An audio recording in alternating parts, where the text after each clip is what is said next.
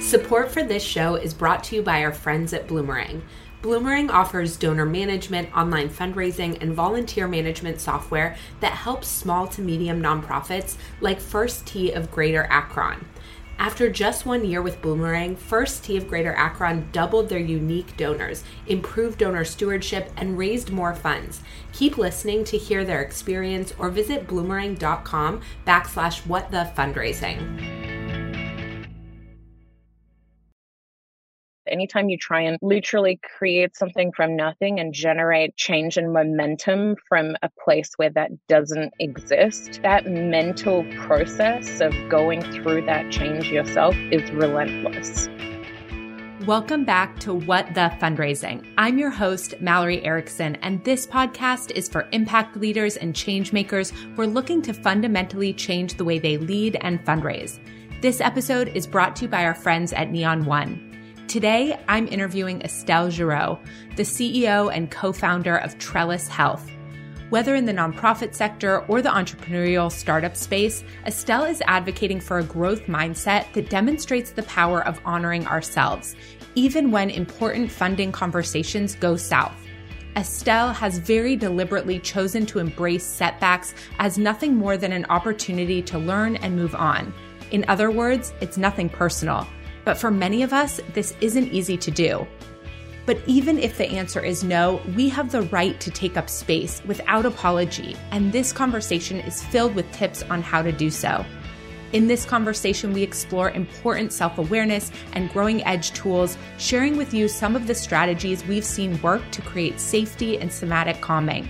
And Estelle is also giving us the gift of vulnerability, sharing how she has weathered disheartening rejection by relying on simple, potent strategies to reconnect with her most grounded self. There is so much inside this episode for nonprofit leaders, so let's dive in so you can meet Estelle.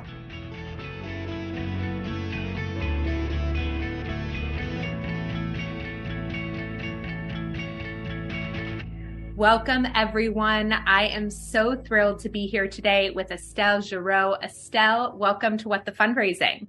Thank you. I'm super excited to be here and have this conversation.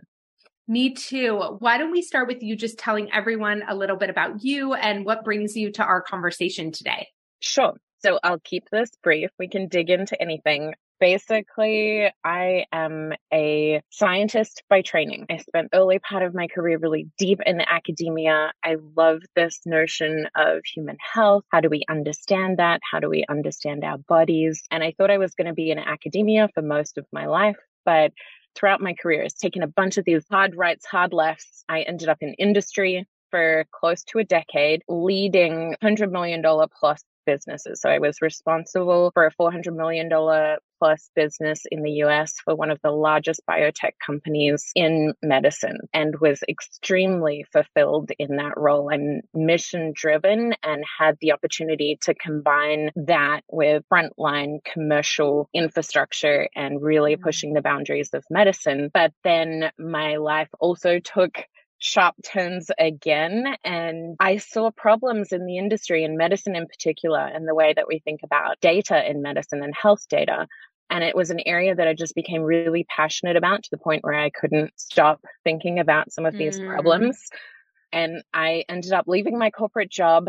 That coalesced with being pregnant, having my first child, going through a really raw and rough health experience through that, and founding a company at the same time to address some of these problems that I saw. And so I am CEO and co-founder of Trellis Health. We're a small team. We're a startup, venture-backed, with a really ambitious mission in healthcare to improve human health. And right now, at least, where we're starting with is some of the user experience and the journey and the way that people own their health information and their health journey through pregnancy.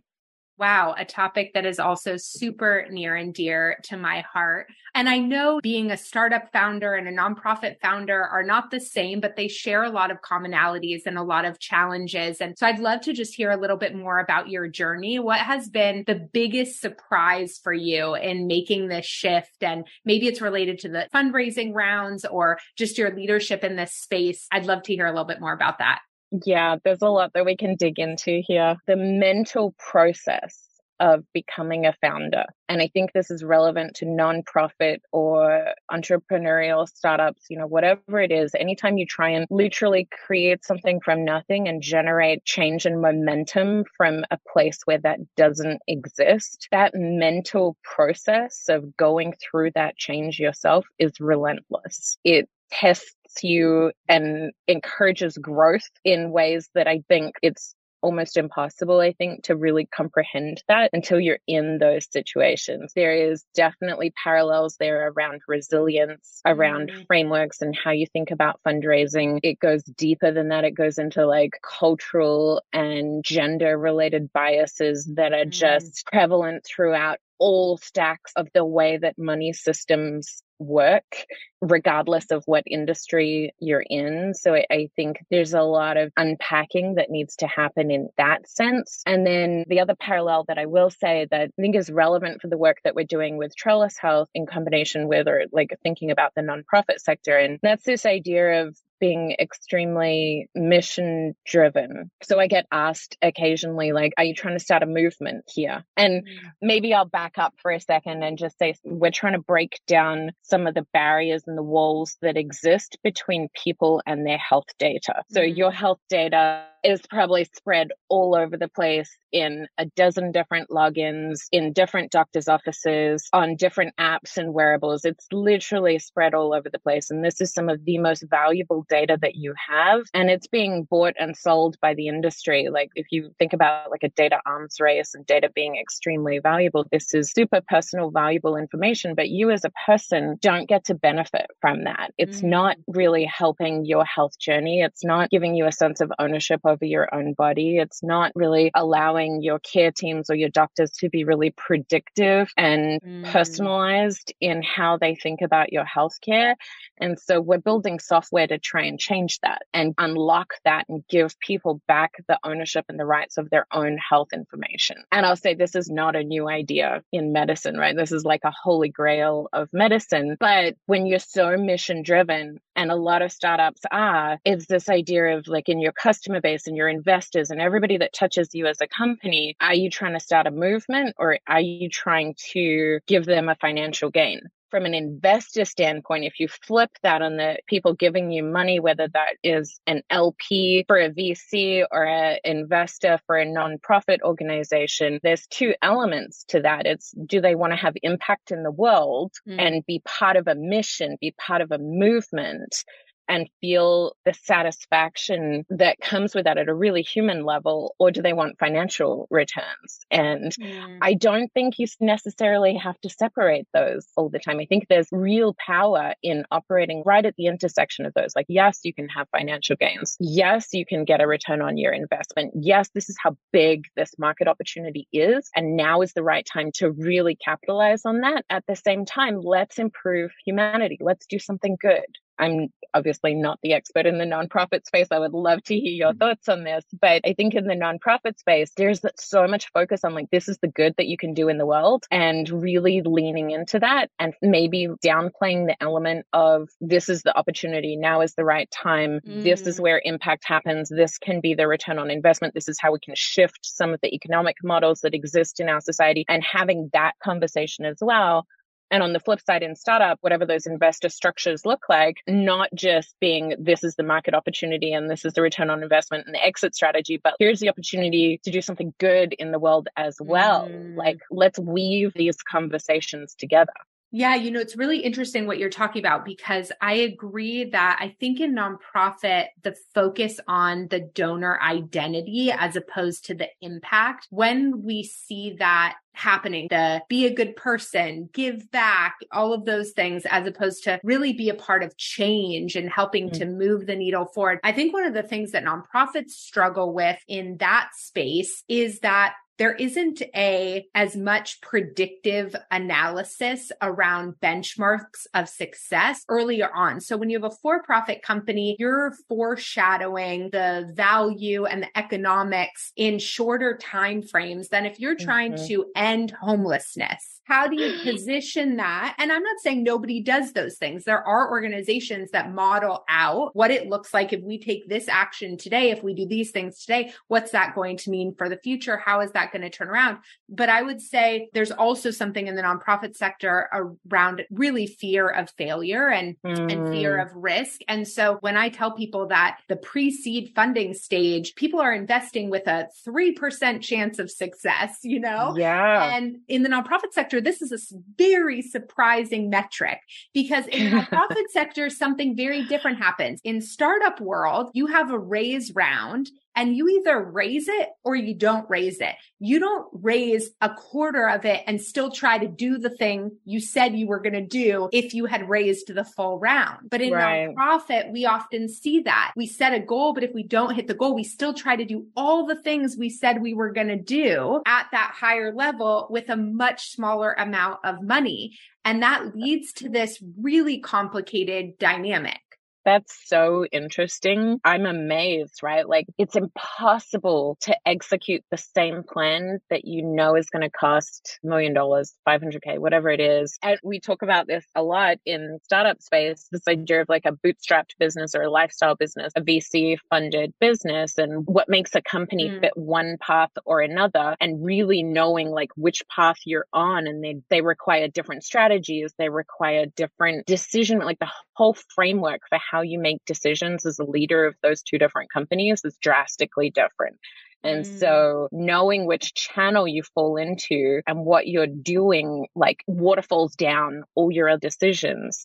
That's really interesting. And maybe there's something there for us to explore too, because I think nonprofits don't really understand necessarily that decision point. I'm not saying that internally they are executing the same plan that they were promising if they raise that amount of money, but there isn't necessarily this feedback loop with donors that say, what we were raising around for that campaign was to do X, Y, and Z. We ended up raising this much money. So here's what's happening now. There isn't necessarily that sort of communication loop. And then I think sometimes there's a challenge where folks aren't sure how to continually engage folks if they presented a story or a narrative that involved a certain amount of impact with a previous donation, right? So I think there's been this tendency to fundraise saying things like, with this amount of money, you can do blank. But like, how many times can you say that sentence to the same donors without really explaining the full journey that you're on, right? And then I think fundraisers feel uncomfortable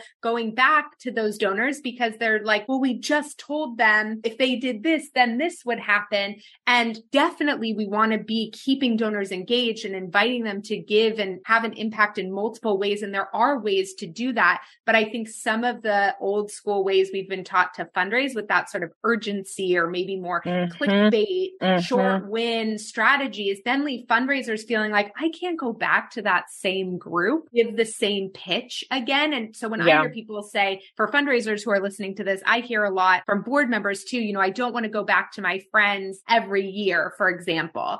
And what's happening there when that happens is they feel like the message is the same and it's not a part of a journey. And so maybe this is and something you could speak to, like you fundraise a pre-seed round, then a seed round, then a series A, then a series B. In a perfect world. Okay, in a perfect world. But my guess is even just think about the framework that the communication around each of those rounds is different. It's not like because you raised pre-seed money, you shouldn't need seed money, or because you raised seed money, you shouldn't need series A money, right? So how does that work in the startup world?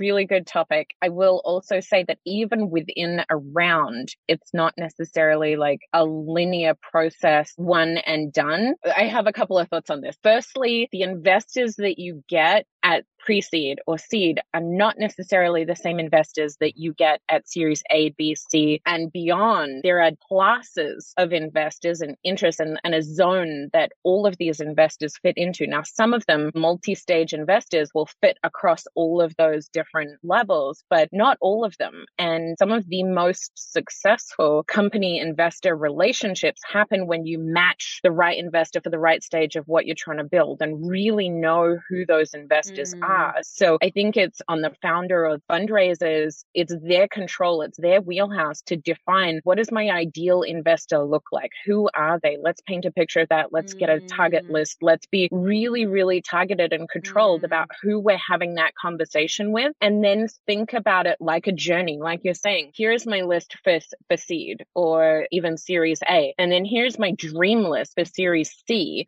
These are the investors I want to work with. And then how far in advance, how far in the pipeline do I need to start the conversation with my next wave of investors coming in and work backwards from there? So think about it in terms of these like waves of relationships that are going to be superpowers for what you're trying to do. And each of those investors has different strengths. But it's not just all about the money. Any organization can kind of give you money, but smart money is always better. And so by smart money, what I mean there is, what are the connections? What are the relationships? What's the brand power? What's the industry knowledge of these investors? And are they a right fit for you at that stage of your journey? And be really tactical and have ownership over those relationships as well. It's not just going out and asking for money for whoever will kind of give you that money. And then there is another phrase, mantra, whatever you want to call it in this space, and that is VCs invest in lines, not dots. If you come out of nowhere with a pitch and with a story, that's great, but you're a dot at that point. And so you want to turn that dot into a line. People want to see the journey. They want to see the growth. They want to see what you're doing. And so that just comes with regular touch points. Can you reach out to them? Can you share more of your story? I mean, we do investor updates. So even within a seed round, you might identify those investors, your kind of dream investors, months before you go ahead and do a really tight kind of fundraising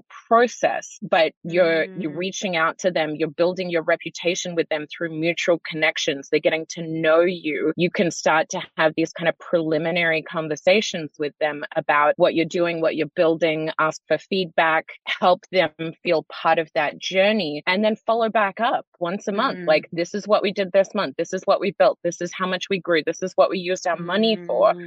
And they start to see that line forming. So then when you say, okay, we're raising, like, here's our target, here's our goals, here's what we're going to do, you've already got this really strong foundation of momentum moving into that. It's not a cold start problem. I love everything that you just said there. There's so much because we talk a lot on this show and in my work about what I call alignment fundraising, which is really rooted in this concept that not all money is created equal. You do not want to be taking money from everybody, and you really want to understand who you're looking for, especially when you're thinking about big funding that's going to drive the direction or influence your work in outsized ways. And so I love what you're saying there. And there's a power dynamic that we're trying to untangle between funders and nonprofits, where fundraisers are sitting at the table with a donor and there feels this very uneven power dynamic because people are coming to the table with the person with the money is the person with the power. And a lot of what I do in my work is helping nonprofits own their power at the table and recognize the assets and the value that they're bringing to not just the conversation, but to the work. That it's not about, you have money, we don't have money, can you just give us some of that money? But it's like, hey, you're really good at earning money. I'm really good at making this impact. What if we came together to achieve this shared goal? And in doing that, we start to see the power dynamics start to shift. But I'm curious, for you and your founder's journey, how has that showed up for you? And how have you been able to sort of stand in your power and in your leadership and maybe walk away from certain funding or not pursue certain funding because it's felt like it's been out of alignment for where you're trying to go? First Tee of Greater Akron needed to switch from an outdated donor management system to something more user-friendly. With Bloomerang, they found that and more. Executive Director Josh Smith commented, "We love Bloomerang. It's saved time. It's helped us raise more funds." By investing in a donor database that they actually loved using, First Tee of Greater Akron was able to raise more funds and continue creating lasting change in their community. To listen to the full interview with First Tee of Greater Akron, visit bloomerang.com/whatthefundraising or click the link in the show notes. Wow, there's so much here too. I was not expecting this level of parallels. But 100%, and it's the same in the for-profit VC world. There is a really, really strong power dynamic there that exists between investors and founders. And in my world, it's around not just money, but volume. So these investors just get, maybe it's 6,000 companies a year that they see. They might take second meetings with a couple of hundred of those, third meetings with maybe 20 and invest in 10. The volume is insane. And so they just get so used to saying no. It's like default no until you're a yes, and they're giving money. So the power dynamic, and you as a founder kind of going into that, I'm being super transparent here, and I'll just pause and say, like, I feel very strongly about talking about this and sharing this experience with other founders or anybody that's curious. I believe there's a lot of talk of building in public, like building products in public. I think we build leaders in public as well. And there's benefit to sharing some of that journey and learnings, even if it's not perfectly wrapped up in a little bow and successful yet. There is benefit in sharing a raw process as it happens. I will say that I'm still navigating this, right? And the level of rejection that I have experienced through this journey is profoundly challenging at its core. It like rocks you.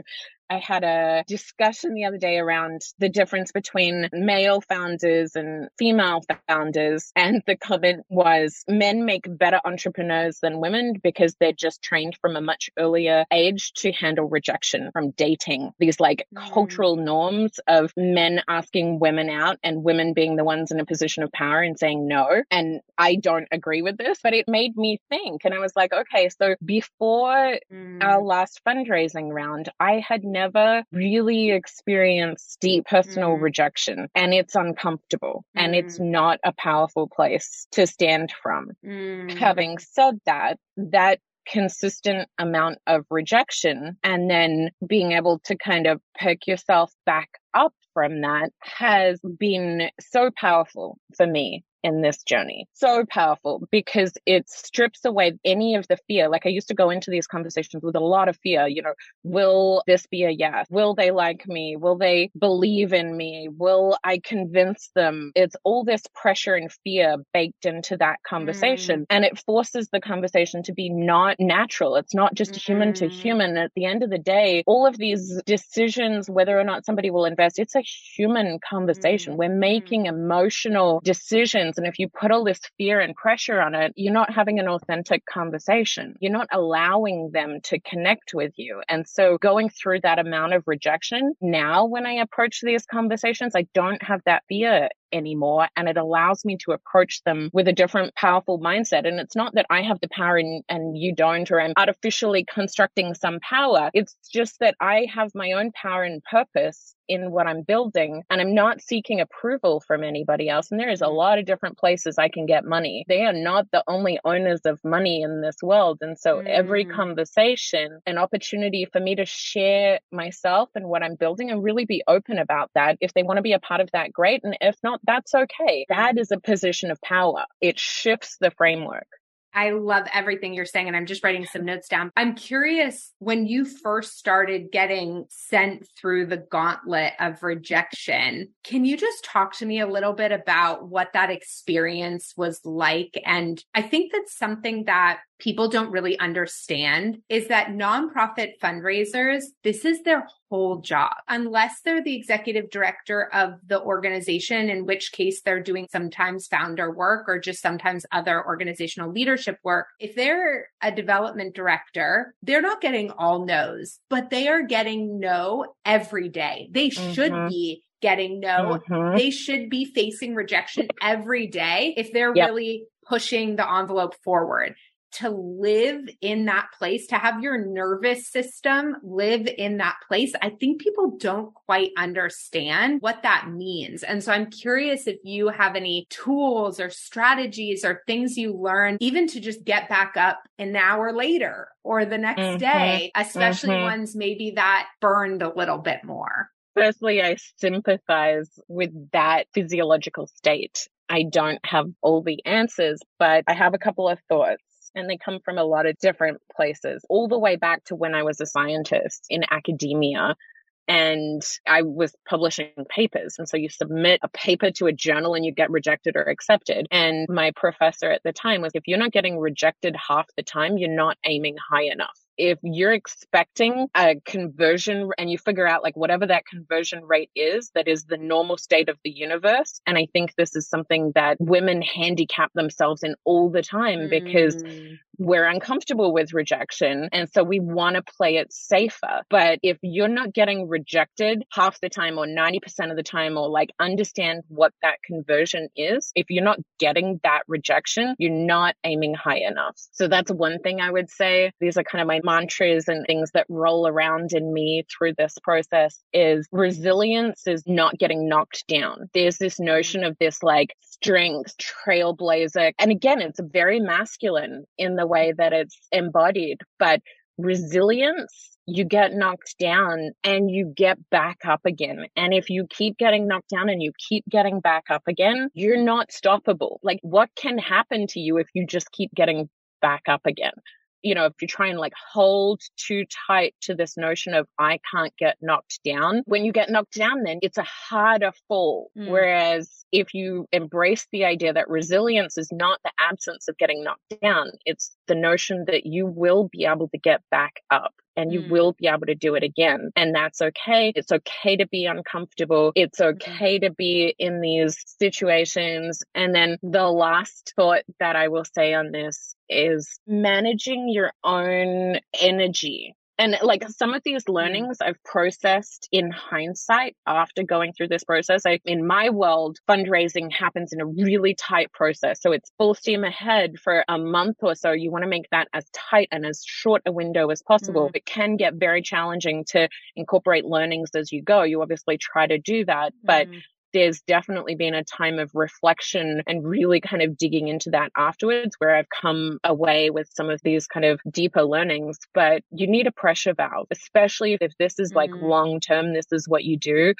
I don't believe in managing time because I think it artificially puts constraints on what you think you should be doing at any one stage. Like I should work 9 to 5, or I should work until 8 p.m., or I should work on weekends, or I should spend time with my family, or it's full of shoulds. It's much more empowering to be like, I am in control of my energy and my release valve. So what gives me energy? What renews my cup? What fulfills me at this point in time? And that's what I'm going to do. So if that means taking an afternoon off and not having calls and going for a long nature walk or a hike or spending time with your family, like that's what you should do. Your job is to manage your energy. And if you've got all the energy to burn and you want to work until, you know, early hours of the morning and wake up excited about building, there shouldn't be guilt around that, especially in these kind of challenging, testing times full of rejection and full of all of these personal, hard situations. It's critically important to manage your energy and check in with that on a regular basis. And there were times when I had to step away and regroup for my own energy. Like some of these was extremely painful at the time. I remember one call in particular, it was an obvious rejection. And the look on this investor's face, and it was just a look of pity on me. It's not even that you're just rejecting somebody, you feel sorry for them at the same time. And it stung. There was a lot of things around that call that I would do very differently. And I think they would as well. But at the same time, I remember driving home and pulling over in my car and just like letting it out. And then just taking the next 24 hours and being like, you know what? No, like I am in control of my own energy and my own space and my own mission and my own purpose. I need to get regrounded with that. And that's okay. And so that's what I'm going to do. I really appreciate how open you're being. And I just want to double click on a few of the things you said, because you actually highlighted a few really important tools for people to recognize. So I'm a certified executive coach, and actually I'm certified in something called energy leadership coaching. And so I talk a lot about, it's not about time management, it's about energy management. So there's a lot of alignment in everything that you just said. And there are 3 particular strategies that you shared there at the end that are wonderful takeaways for folks. Number 1, finding choice where you have choice. When we feel trapped in a situation or we feel like something is only available to us and it's outside of our control and somebody else determines that, anything we can do to figure out where and how we have choice and to exercise that, even if it's taking the next 24 hours off, is an incredibly powerful way to raise our energy. The second one is crying, because crying releases actual toxins from our body. It releases toxic hormones. And to think that we are taught so many ways to shove those back into our body, that toxic chemical back into our body instead of letting it out, is just so misguided. And so I think for people to actually move through traumatic experiences, and I don't mean like life-altering trauma, but when somebody rejects you, the reason we freak out in our bodies is because we lose our sense of belonging. Our identity is not validated. We feel like we put our whole selves out there on display and that person did not see us. And so we lose this sense of identity. We lose the sense of belonging. And that's a core human need. And so our body goes wild. And if we don't let ourselves actually process that experience by crying, by screaming into a pillow, by dancing it out, by moving our body in some way to move that energy, it can actually really damage us long term. So I also just wanted to double click on that one. While you're thinking of that third one, I want to double click on that as well, because this is a profound problem with founders, with early stage founders, just having health problems, mental health, physical health. It comes out in ways in our bodies. And I think in part it's because it's such an emotional journey and you're putting so much of yourself in these early stages for these companies. Your whole identity, everything about who you are as a person is wrapped up in the company as well. And so not letting that flow through you and release through you will impact your health. It will impact your sleep. It will impact your metabolism. It will impact your blood sugar. It will impact your mental health, all of it. If I couldn't figure out a way to let it flow. And I'm a work in progress in this. It's so important. Me too. And I think that's another piece that you're really highlighting that I appreciate, which is that these are continual growth edges. The tools that I share on this podcast or in my work in other ways are tools I use on myself every single day. I think the work is growing our toolkit, is increasing our awareness and consciousness of when something like that is happening. I often hear from folks that I do executive coaching with, well, if I was a good leader, I wouldn't blank. If I was a good leader, I would have known what to do in that situation. If I was a good leader, I wouldn't have second guessed myself there. If I was a good leader, I wouldn't have spiraled out around that. And so I think to your point that like talking out loud about our leadership challenges, about our self-doubt or imposter syndrome, or moments where we felt like we were banging our head against the wall and not being seen, those are really critical because there's this facade of good leadership. And I'll tell you, I work with amazing leaders and they all have those stories and they all have those moments. What many of them have learned to master through coaching work is to spend less time there. You're talking about too, maybe to spend less time in the spiraling, to show up to that table embodied and in your power and working through those things so that they don't run the show anymore. But they're never completely gone. Rejection hurts our feelings. And I don't know why we're so afraid to just say that.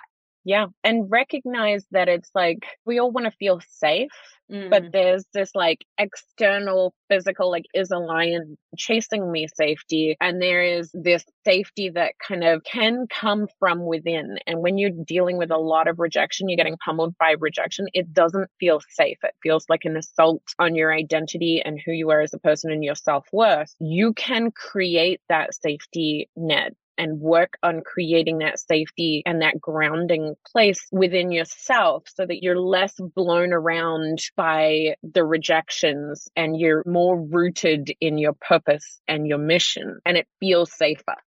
Yeah, I totally agree. I mean, I think we have a lot of resources and I'll link them in the show notes to this episode with how to create inner safety and ways that you can sort of process that out, which I agree is so important because it's so much harder for someone to rock your identity. Number one, I think if you're searching for alignment, if you're like, this is who I am and I know what I'm looking for, and I understand that what that person's looking for is who they're aligned with. and we might not be aligned. And it doesn't mean I'm doing something wrong or I'm a bad person or this isn't important. It just might mean that we're looking for different things. I think that is a totally okay thing to be like, I hope you find what you're looking for. It's not this. It just can really shift that piece, as opposed to when we don't know who we are and what we're looking for. I feel like it's so much easier to take that rejection to be like, I'm doing something wrong. I'm doing something bad. I need to be better. I should be doing this. I should be doing that. Yeah, totally. This is something that I have had to unlearn from my corporate commercial days into being a startup founder. And that is, I was in sales, technical $100 million contract plus sales. And in that situation, you're like, everybody is a lead and you want to try and win and convince everybody. It's less about that and more about just like qualifying, is this a fit or not? If it's not a fit, that's fine. You know, we can go our separate ways, but it's not like I have to win every single person over. I have to find the right people that are the right fit for what I'm building and doing. Yes, I love that. Are there any parting words that you'd really like to leave with our audience? And then I'll make sure that the show notes include all the links to connect with you and learn more about your work. Anything you want to make sure you really get to leave folks with today? I would just say that I really enjoy this conversation. I wish in the early days of me being a founder, there were resources and conversations out there, and especially women kind of spoke more around this and what the challenges in this process looks like. 2 years ago, I wouldn't have been able to have this kind of a conversation. It's not a destination, it's a journey, and it's constant. And I'm still working on this. I guess I'll just leave with one mantra that I have is this notion of getting comfortable with the uncomfortable. That's what a growth mindset is. And that's what I want to embody as a leader and as a person and in all of my various identities, is this leaning into being uncomfortable and growing in the uncomfortable situations, getting really comfortable with those. And then when you stretch and you get into this uncomfortable place and you get comfortable there, and then you stretch again and you get uncomfortable, and then you get comfortable in that space again and you stretch again. And that's just growth. I love it. Thank you so much for this amazing conversation today. I'm so grateful. Yeah, thank you.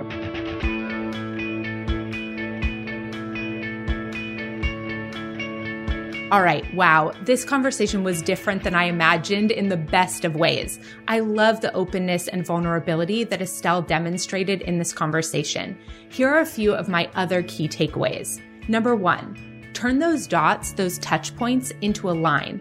When it comes to fundraising, the narrative arc among various points is what engages donors or investors with the journey. Share those stories. Number 2, when you come to the table with donors, remember, you bring valuable skills, the ability to make an impact. You're a change agent, and that's a superpower. Number 3, give yourself permission not to take things so personally, but know that it's normal that you do. This is a mindset shift we all need to practice, though, to show up, make our case, and recognize that no one person or organization can make or break you or the work that you're doing. Number 4, remember, if you're not getting a lot of rejections, you're not aiming high enough. Number 5, ways to avoid the spiral. It's okay to lovingly detach if a funder doesn't see the right fit and not make it mean anything about you, your mission, or organization. And we have a number of additional resources and episodes to help you with that in the show notes. And number 6, get comfortable with being uncomfortable. It's located right at your growing edge and gets easier with practice. Okay, there are so many more takeaways and tips inside this episode, so head on over to MalloryErickson.com/podcast to grab the full show notes and resources now. You'll also find more information there about Estelle and Trellis Health. Thank you for spending this time with us today. If you enjoyed this episode, we would love it if you would give it a rating and review and share it with a friend. I am so grateful for all of my listeners and the good, hard work you're doing to make our world a better place. And if you miss me between episodes, stop by and say hello on Instagram under @whatthefundraising_. Have a great day, and I'll see you next week.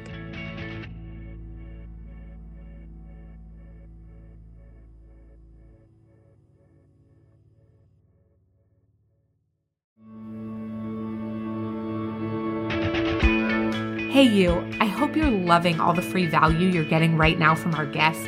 And speaking of free value, I've raised millions in the nonprofit space without sacrificing my integrity or my alignment, and I'm sharing how I did it in my free webinar, How to Harness the Power of Prioritization to Raise More Without Burning Out. Go to MalloryErickson.com/workshop to register for the free training right now. I cannot wait to see you there.